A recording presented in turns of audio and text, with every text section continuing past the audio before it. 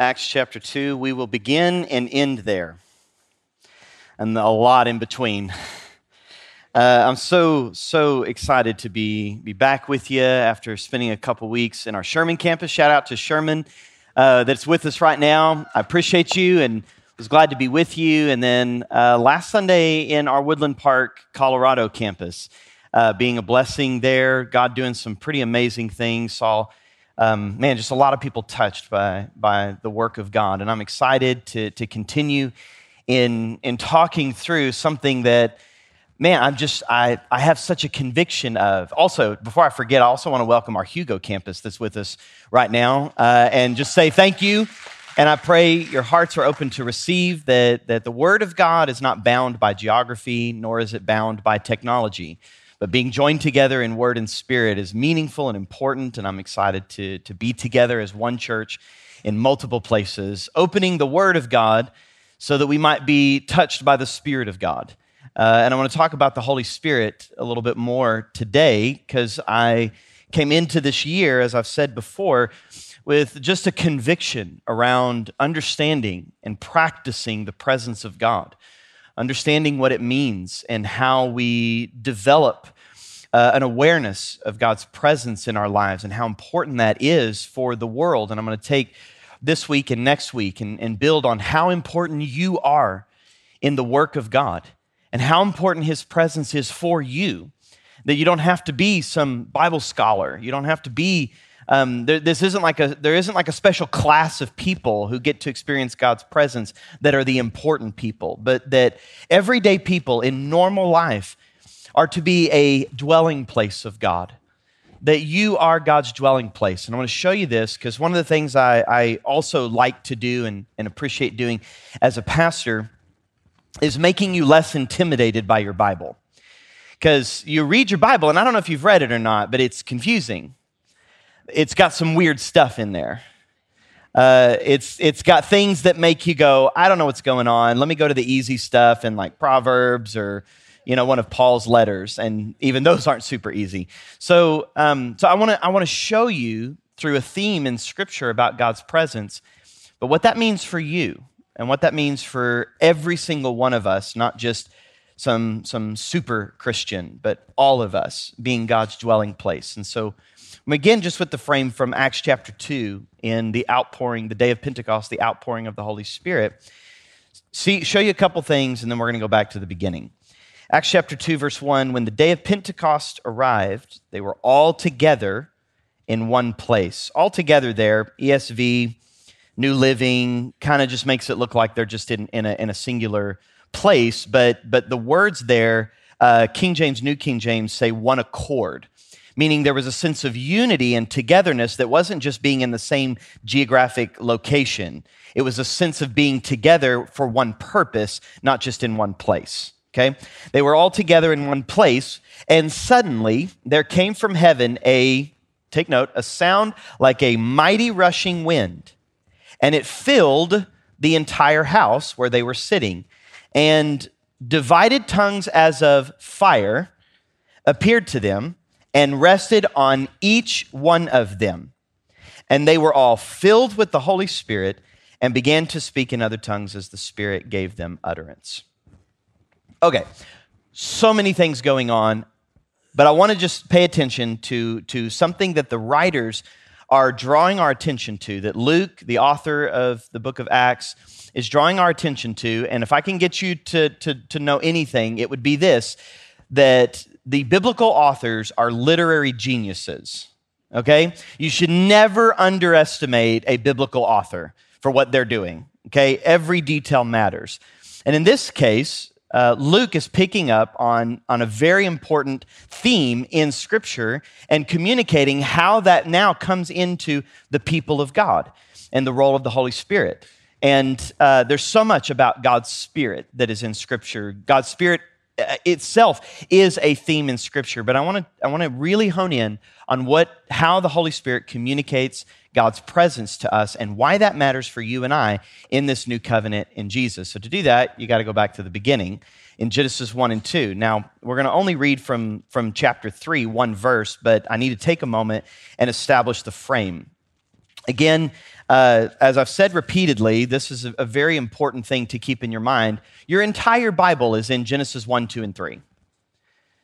You never, ever, ever underestimate what's in Genesis 1, 2, and 3, because the rest of your Bible is just pulling out what's in Genesis 1, 2, and 3. So God, by his Spirit, you go to chapter 1 and 2, the first couple verses of chapter 1, you have the dark, watery chaos of creation, and God's Spirit is hovering over those waters. God's Ruach, his Spirit, is active in this chaos and brings order out of the chaos, and uses the description about the process of bringing order out of chaos as good. This is good. And at the pinnacle of creation in Genesis chapter 1, verses 26 to 28, you have the creation of humanity. And in that creation, God creates human beings, and you have to ask yourself the question, why? Especially if he's all-knowing and knows what's about to happen. And you just think, like, why would an eternal God even want to create what we know to be the universe? Like, there's a reason why there is something instead of nothing, because there is nothing that demands the eternal God of Father, Son, and Spirit to have to create something. The Holy Trinity exists in an eternal community of love. So if you think, why? That means that within the eternal community of love, God wants other beings to participate in that community of love. And so he creates what we would call the universe. And there's so much in Genesis 1 far beyond our understanding. But to see really God's heart in chapter 1, in the creation of humanity, you need to know this one frame. God wants to be with humans, okay? He wants to dwell with humans. And what I've tried to communicate throughout this series and almost any message I minister is for us to get an understanding of the heart of God. Because so many of us have grown up with the wrong framework of the character and nature of God. That God is mad at you, that God doesn't like you, that he just has to tolerate you. And he had to send Jesus so that a couple people could kind of, sort of, maybe make it. You know, like that's just not the character of God. So from the very beginning, you need to see that the reason why God even creates the universe is to share the eternal community of love. He wants to show his love, and he makes humans in his image to both share in that love and extend that love. And so in Genesis 1, chapter 1 and 2 together, you need to see is God creating a garden temple for him to dwell, and specifically to dwell with people.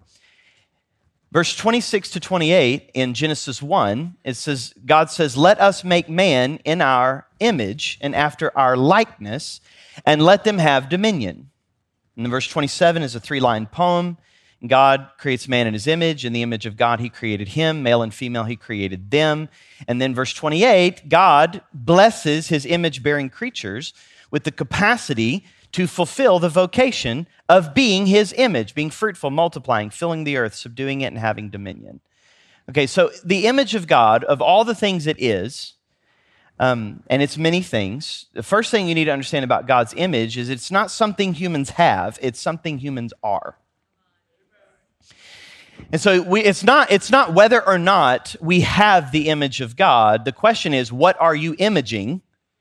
Because you are imaging something. Humans are made that way. We cannot help it. It's just what we're made of. We are God's image. And so are we imaging him or are we imaging something else? But there's two things, two ideas. I've thought, man, I'm still spending a lot of time wanting to understand this. What the image of God is, what it means for humans to be made in his image. And in the very least, it's two things. So let me give you two words. That in the very least, this is what it means for humans to be made in God's image. Representation and rule. Representation and rule. If you want to add a third R, I say responsibility, but it's partly because responsibility is a core value of mine, and I could be projecting that onto the text, but, it's there. I think it's there. In the very least, it's representation and rule. So what it means to be made in God's image is humans are God's representatives to creation. We represent him. And part of that representation is authority.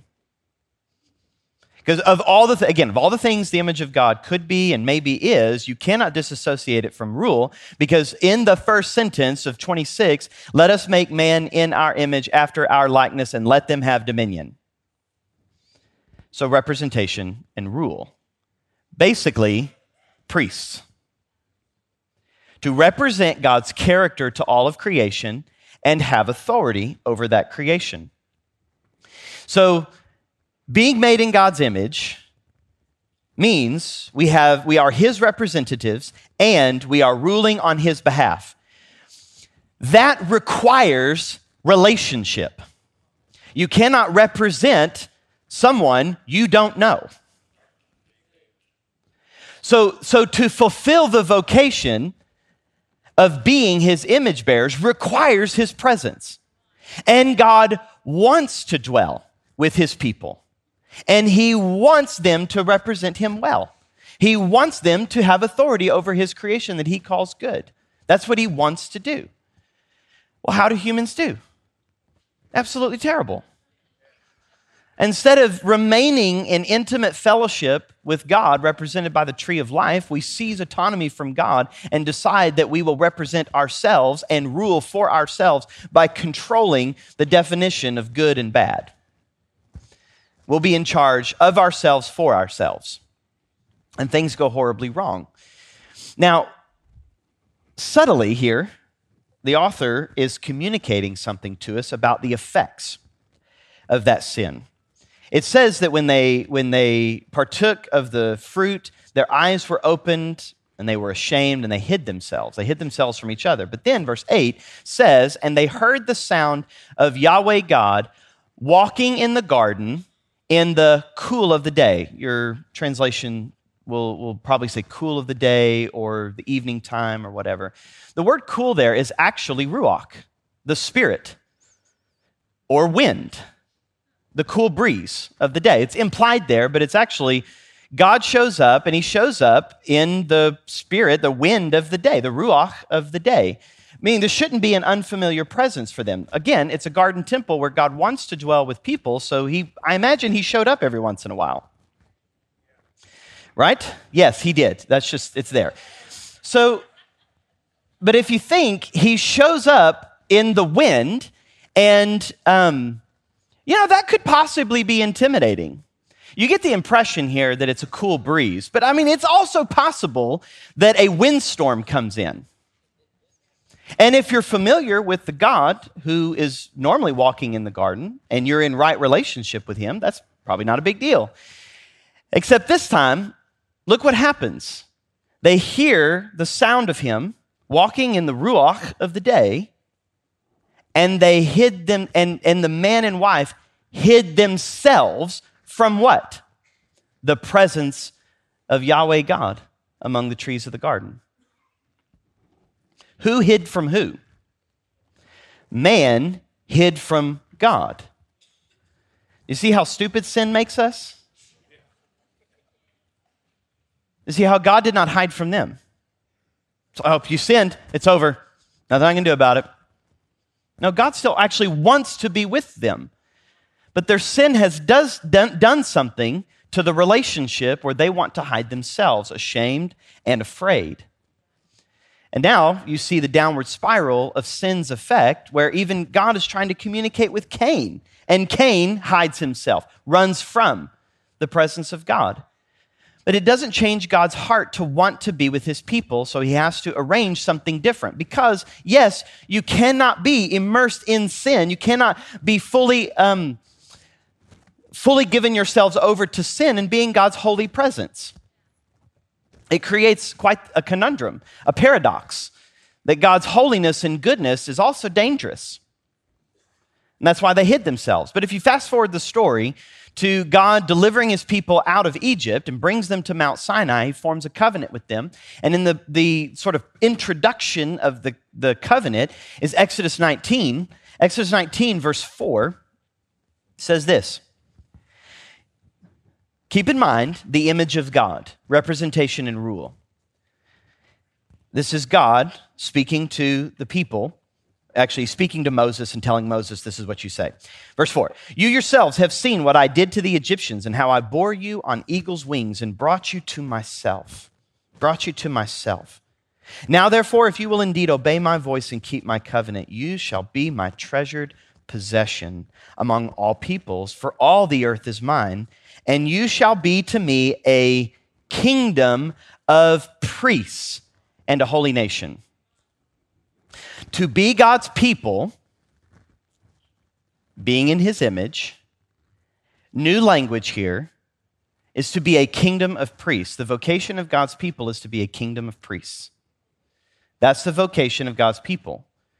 A kingdom of priests. Not a kingdom that has priests, a kingdom of priests. Now connect that back to the image of God.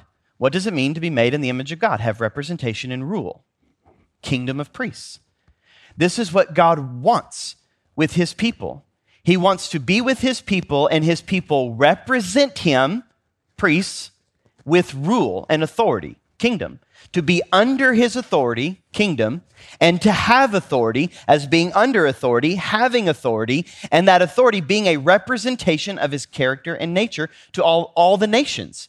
He wants the whole nation to represent him. He wants the whole nation to be priests. And then he tells Moses, I'm going to show up. At Mount Sinai, I'm going to show up. I want to be with my people, so prepare them. Jump down to verse 16. On the morning of the third day, there were thunders and lightnings and a thick cloud. Just keep cloud in mind. On the mountain, and a very loud trumpet blast. A storm. A storm shows up. This is what happened, like a wind. It's a storm. Look at this. This is so great. So that all the people of the camp trembled. Then Moses brought the people out of the camp to meet God. And they took their stand at the foot of the mountain. Now, Mount Sinai was wrapped in smoke because Yahweh had descended on it in what? Fire. The smoke of it went up like the smoke of a kiln, and the whole mountain trembled greatly. You see how the presence of God brought with it a cloud, you could say wind, and fire. And with it, like the creator of the universe shows up, it kind of calls everybody to attention, right? And then he speaks what's called the 10 Commandments. The Hebrew word there is word, not commandment. The 10 words. And he gives the 10 words to all the people, meaning everybody experiences his presence and his word. And look at their response, chapter 20, verse 18. Now, when all the people saw the thunder and the flashes of lightning and the sound of the trumpet and the mountain smoking, the people were afraid and trembled, and they stood far off and said to Moses, you speak to us and we'll listen, but don't let God speak to us, lest we die. They hid themselves from the presence of the Lord because they were afraid. And now they were called to all be priests. And when God shows up, they freak out. Oh, please, Moses, you speak to us and we'll listen to you. Sure. Moses said to the people, this is confusing and for another day, okay? Because it sounds like he's talking out of both sides of his mouth. Just look at it. Moses said to the people, do not fear, for God has come to test you that the fear of him may be before you, that you may not sin. Don't be afraid. God's testing you so that you would fear him. Again, this is for the fear of the Lord is a whole nother rabbit trail that we're not going to go on. He wants there to be a proper level of honor and respect, but not distance. And there's one kind of fear that makes you turn and give distance. There's another kind of fear that brings respect and has a proper closeness. and he wants the right one to be in them. And then look at this, a very, very discouraging last verse here, verse 21. The people stood far off while Moses drew near to the thick darkness where God was. At that point, the people decided they did not want to fulfill the vocation of being a kingdom of priests. They would rather just have a priest. Instead of being in God's presence themselves and representing that to the nations, they would rather just have one guy. And so now you have God wanting all of humanity to be his image bearers, a kingdom of priests. All of humanity messes that up. God makes a covenant with one family and wants that whole nation to be his priests, to represent him to the nations, and that whole nation declines. Now you're back down to one single person. But what is God's attitude and heart about this? Chapter 25, verse 8. God says to Moses, "Let them make me a sanctuary that I may dwell in their midst." God still wants to be with his people. Even though they have declined to be his priests, he still wants to dwell with them. God wants to dwell with his people. And there has to be a proper arrangement for that. And so you have long and boring chapters about the tabernacle. I get it, it's boring. It's very meaningful and very important, but you're reading how many handbreadths a certain side of the tabernacle curtain is. I get it. You just sort of wear thin on that. And not just once, it happens twice in the book of Exodus. So to save you all that, to the end of the very last chapter, look at what happens when God, who is at the top of Mount Sinai, comes into the tabernacle. So his presence goes from the whole mountain into just the sanctuary. Chapter 40, verse 34. Then the cloud covered the tent of meeting, wind, storm, cloud covered the tent of meeting, and the glory of the Lord filled, keep that word in mind, filled the tabernacle. And then verse 38 describes how they would experience his presence and his glory. For the cloud, wind, storm of Yahweh was on the tabernacle by day, and fire was in it by night, in the sight of all the house of Israel throughout all their journeys. So cloud or wind and fire. And so this is how now God is going to dwell with his people. He doesn't prefer this, but this is the arrangement that he's working with his people where they are, that he will dwell with his people in the tabernacle. And then later you would fast forward and it would be in the temple. And you can just write down Leviticus 9 because I know you're just eager to find out all that's in the book of Leviticus. Leviticus 9, verses 23 and 24. Verse 22, the priest blesses the people. So now you have a priesthood that God ordains. So it's not just Moses, it's a whole family and a whole clan would be his priests, and they go through these ordination processes, which are really cool, but somewhat boring and weird. And then he blesses the people in verse 22, which you can kind of cross-reference that with Numbers chapter 6, the blessing of Yahweh. Yahweh bless you and keep you. Yahweh make his face to shine upon you and be gracious to you. Yahweh lift up his countenance upon you and give you peace or shalom. That's the blessing that would have been in verse 22. And then verse 23 of Leviticus 9, fire comes down. So you have fire and wind. Then fast forward, a few hundred years, to the building of the temple, 1 Kings chapter 8, verse 10 and 11, when the priests came out of the holy place, so they've just built the temple and they've dedicated it to the Lord. The priests came out of the holy place. A cloud filled the house of Yahweh so that the priests could not stand to minister because of the cloud, for the glory of Yahweh filled the house of Yahweh. The same story said again in 2 Chronicles chapter 7, verse 1 says, as soon as Solomon finished his prayer, fire came down from heaven and consumed the burnt offering and the sacrifices, and the glory of the Lord, the glory of Yahweh, filled the temple. Verse 3 says, when all the people of Israel saw the fire come down and the glory of Yahweh on the temple, they bowed down with their faces to the ground on the pavement and worshiped and gave thanks to Yahweh, saying, for he is good, his steadfast love, or his chesed, endures forever. Okay, so God being with his people on the mountain, you have cloud, storm, wind, and fire, and God's glory. It goes from the mountain to the tabernacle, and you have cloud, wind, filling the tabernacle, filling the Holy of Holies, and there being fire.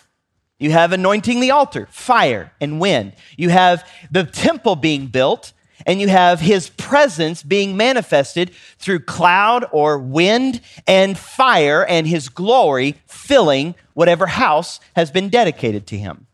Do you see all the connection here? This is how God will be with his people. But it's a sticky situation, because how can an unholy people dwell in the presence of a holy God? Right? That's a paradox. Honestly, the book of Leviticus is the answer. So just go ahead and plow through that. I don't think I have the courage to do a weekend series on Leviticus, but when we got stuck in the storm, like ice, for a couple days, that was the wrong move for the devil, because I had 2 whole days with just me and Leviticus commentary. It was a wonderful day. There's a lot in Leviticus that I can't get to now. I just want you to see that his presence has a certain effect. And it's described as wind and fire, and his glory filling whatever place is dedicated to him, because he wants to be with his people. But why does he want to be with his people? What vocation do the people have that necessitates his presence? Being a kingdom of priests, imaging him to the world. His presence isn't primarily for his people. It's so that his people know him and are transformed by his presence, by his character, so that they can represent him to the world. Representation and rule.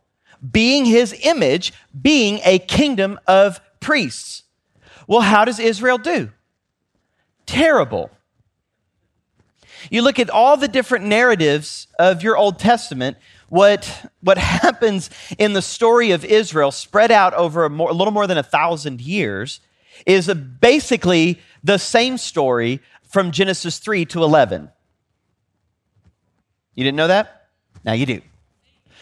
We can go on literary design later, but it's the same story, where Israel ends up in exile in Babylon. Genesis 11, the Tower of Babel, it's the same word as Babylon. Israel ends up, over the course of 500 years, roughly 500 years after the dedication of the temple, they end up in exile and the temple destroyed. And so another very difficult, very confusing book that has some really important things mixed with a bunch of weird stuff is the book of Ezekiel, which is a priest, but before he was old enough to be ordained as a priest in the temple, he's captured and taken into exile. And so Ezekiel turns 30, which was the age that they would be ordained to become a priest.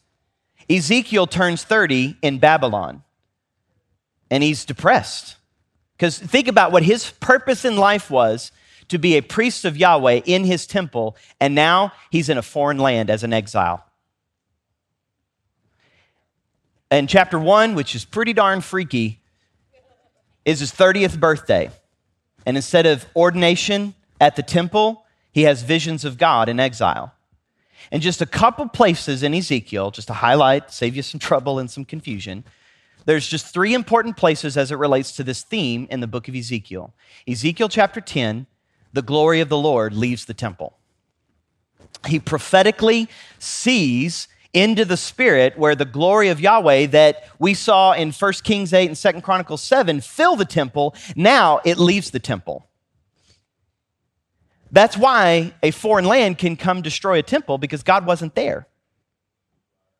His people had spent centuries not fulfilling their vocation and rebelling against God, including setting up idols in the temple, sacrificing children in the courts of the temple to a foreign god. It's bad stuff. So God's glory can't be there. So it leaves. Then Ezekiel 33, Ezekiel gets word that the temple has been destroyed. Makes sense. God wasn't there. which was interesting because then God was actually with his people in exile, but only Ezekiel had eyes to see. Then you have a wild ride of visions all through Ezekiel, but chapters 40 to 43, he has visions of a new temple and a new people as you keep going past 43. That chapter 42 is where God shows back up to this new temple. And so you start looking, where is this new temple? And what is this new temple going to be like? Another prophet, the prophet Joel, correlates this to God's Holy Spirit. When Joel 2, verse 28, the prophet Joel says this, "And it shall come to pass afterward that I will pour out my Spirit, not just on a tabernacle, not just on a temple, but on all people. Your sons and your daughters shall prophesy, your old men shall dream dreams, and your young men shall see visions." I still like that I don't dream a lot, just so you know. That just means I'm not an old man yet. And look at this. "I will show wonders in the heavens and on the earth, blood and fire and columns of smoke." Chapter 3, twice in chapter 3, in his conclusion, he talks about dwelling on Zion, back with his people. And so there's this correlation between God's Spirit being poured out, there being smoke, cloud, wind, and fire, and that will be how his presence comes back to his people. Then you have, all the Gospels, and I'm going to summarize the whole Gospels in one verse. John 1:14. "And the Word became flesh and dwelt among us." That word "dwelt" there is the word tabernacle. Jesus was the tabernacle. Remember, God wants to be with his people. His people keep hiding themselves, keep rebelling, keep pushing him out. So what does God do? He becomes man and tabernacles with his people. And we have seen his glory. Glory as of the only Son from the Father, full of grace and truth. God's glory is a life full of grace and truth. Oh, you thought it was like a glory cloud. It's not. It's the character of God revealed through grace and truth. A life full of grace and truth is the glory of God. It is evidence that you actually know the character of God, a life transformed by grace and truth. That here, Jesus did it perfectly, and that was God's glory that dwelt among us. You look at the other three Gospels, all four Gospels pay attention to Jesus' baptism. And what you have is similar language to Exodus 40, when God's presence went into the tabernacle, and 1 Kings 8, 2 Chronicles 7, God's presence going into the temple is the same language of God's Spirit coming down on Jesus. Jesus is the new temple.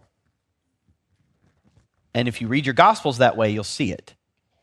He is what God always intended the temple to be, a people who bear his image, who reveal his glory, who represent him.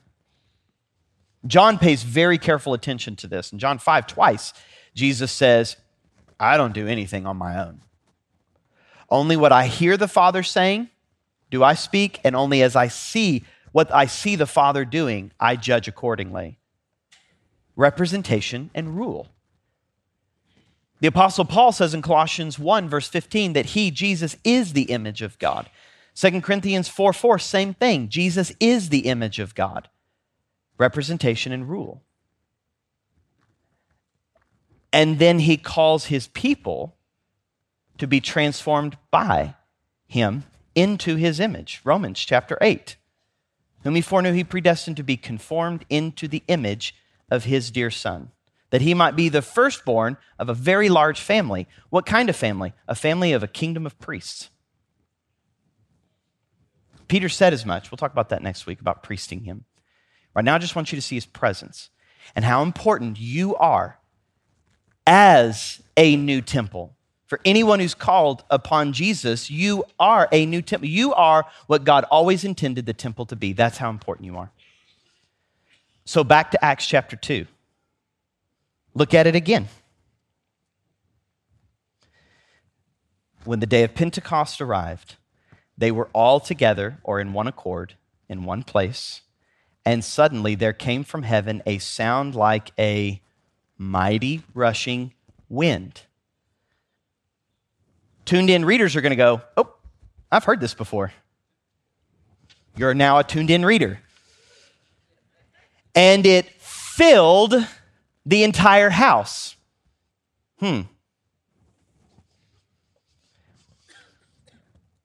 And divided tongues as of fire appeared and rested on what? Each one of them. And they were filled with the Holy Spirit. God's presence was no longer bound to a place, but given to a people. And then guess what? When Peter starts preaching, what does he quote? Joel chapter 2. Hey, this is the Spirit of God being poured out, but correlated with what? A new temple, a new dwelling place, where now our sin doesn't separate us from God's presence. And now we don't have to hide from his goodness. Because of Jesus' forgiveness, if you just want to cross-reference John chapter 20, you know what? I'll just do that next week. Well, no promises, but I think I'm going to do it next week. Where he breathes on his disciples and he says, receive the Holy Spirit. The Spirit now, the Holy Spirit, is now in us as God's presence.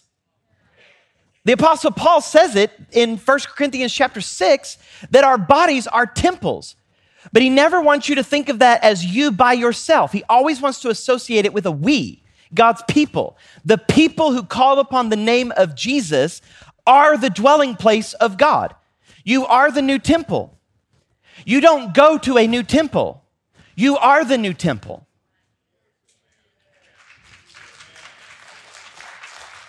So you having to milk cows at 4 a.m. are there as God's image bearer bringing his presence. When you go to work, wherever you go to work, not super spiritual work, not nonprofit work or ministry work, your life is ministry. Stop thinking ministry is something you do. Think of ministry as the life you live. You are his temple. You are his dwelling place. We all want to experience his presence, right? No? Okay. I want to experience his presence, but my limited experience of his presence is not on him if I've already called upon the name of the Lord. If I've been filled with the Spirit, it's a done deal. We don't need a new rushing wind and fire. That he already poured out his Spirit on what? All flesh. You already have his Spirit. The question is, have you responded to it? Have you responded to the Holy Spirit? Have you surrendered to the Holy Spirit so that your life might be immersed, the Holy Spirit might be upon you? One way to say it, the Holy Spirit is in you, for you. The Holy Spirit is upon you, for others. We'll talk about that next week. But I need you to see how important you are. And Luke was very careful in his language selection. When you have surrendered your life to Jesus, it is the same thing, less dramatic, I get it, but it is the same thing as God's Spirit coming off of the mountain into the tabernacle. You might say, well, I didn't really feel it the same way. Fantastic, because if you did, it would just destroy you. Like God's goodness is so good and weighty. Actually, glory, the word glory, is a Hebrew word that means heavy. Kavod.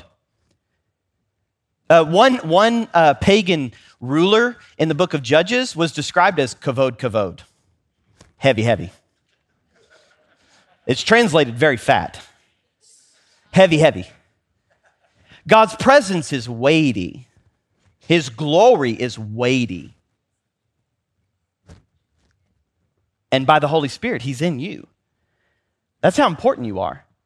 I don't know if have you been around someone that you think is important and you get all weird about it? And like you say stuff, you're like, why did I even open my mouth? So when you have honor for someone, their presence means something to you. It's weighty. And you carry that on the inside of you. That's how important you are. When you go into your workplace that you think is just a dumpster fire of evil, you bring the weighty presence of God because you are the temple. You bring the temple right into that dumpster fire.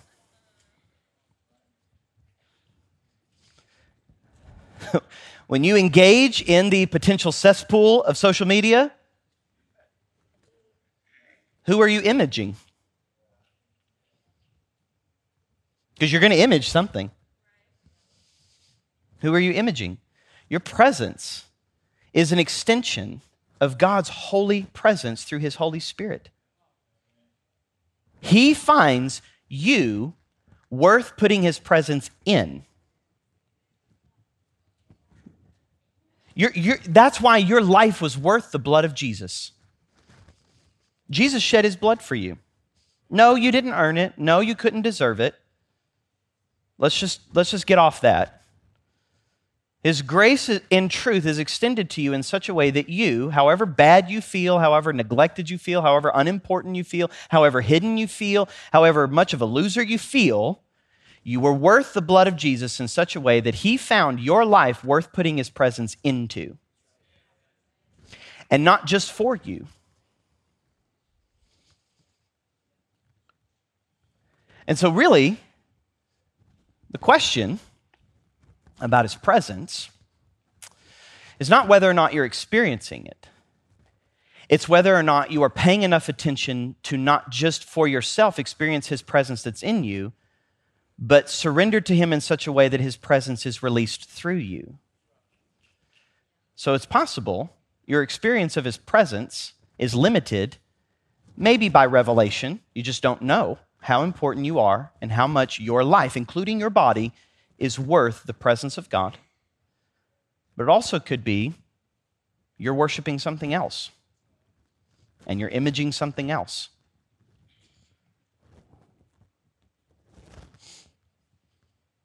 And part of the purpose of the gathering of the church is not so that you can show up to a new temple and experience God's presence. It's so that you can be with his people and release his presence. And in the releasing of the presence that you bring to others, you experience the presence that's released from others. Hence why Jesus says in Matthew 18, where two or more are gathered in my name, there I am among them. He's among us because he's already in you and needs to be released through you.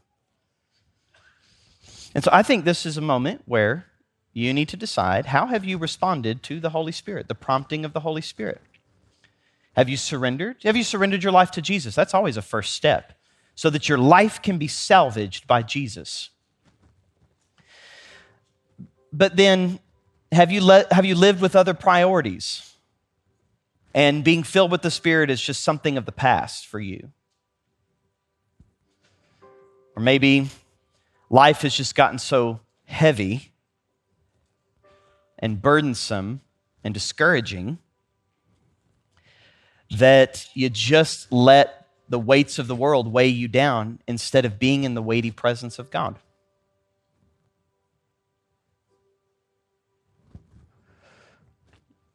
And I don't want you to take another minute, another day, and not recalibrate to the presence of the Spirit. That's not in a place, it's in a people.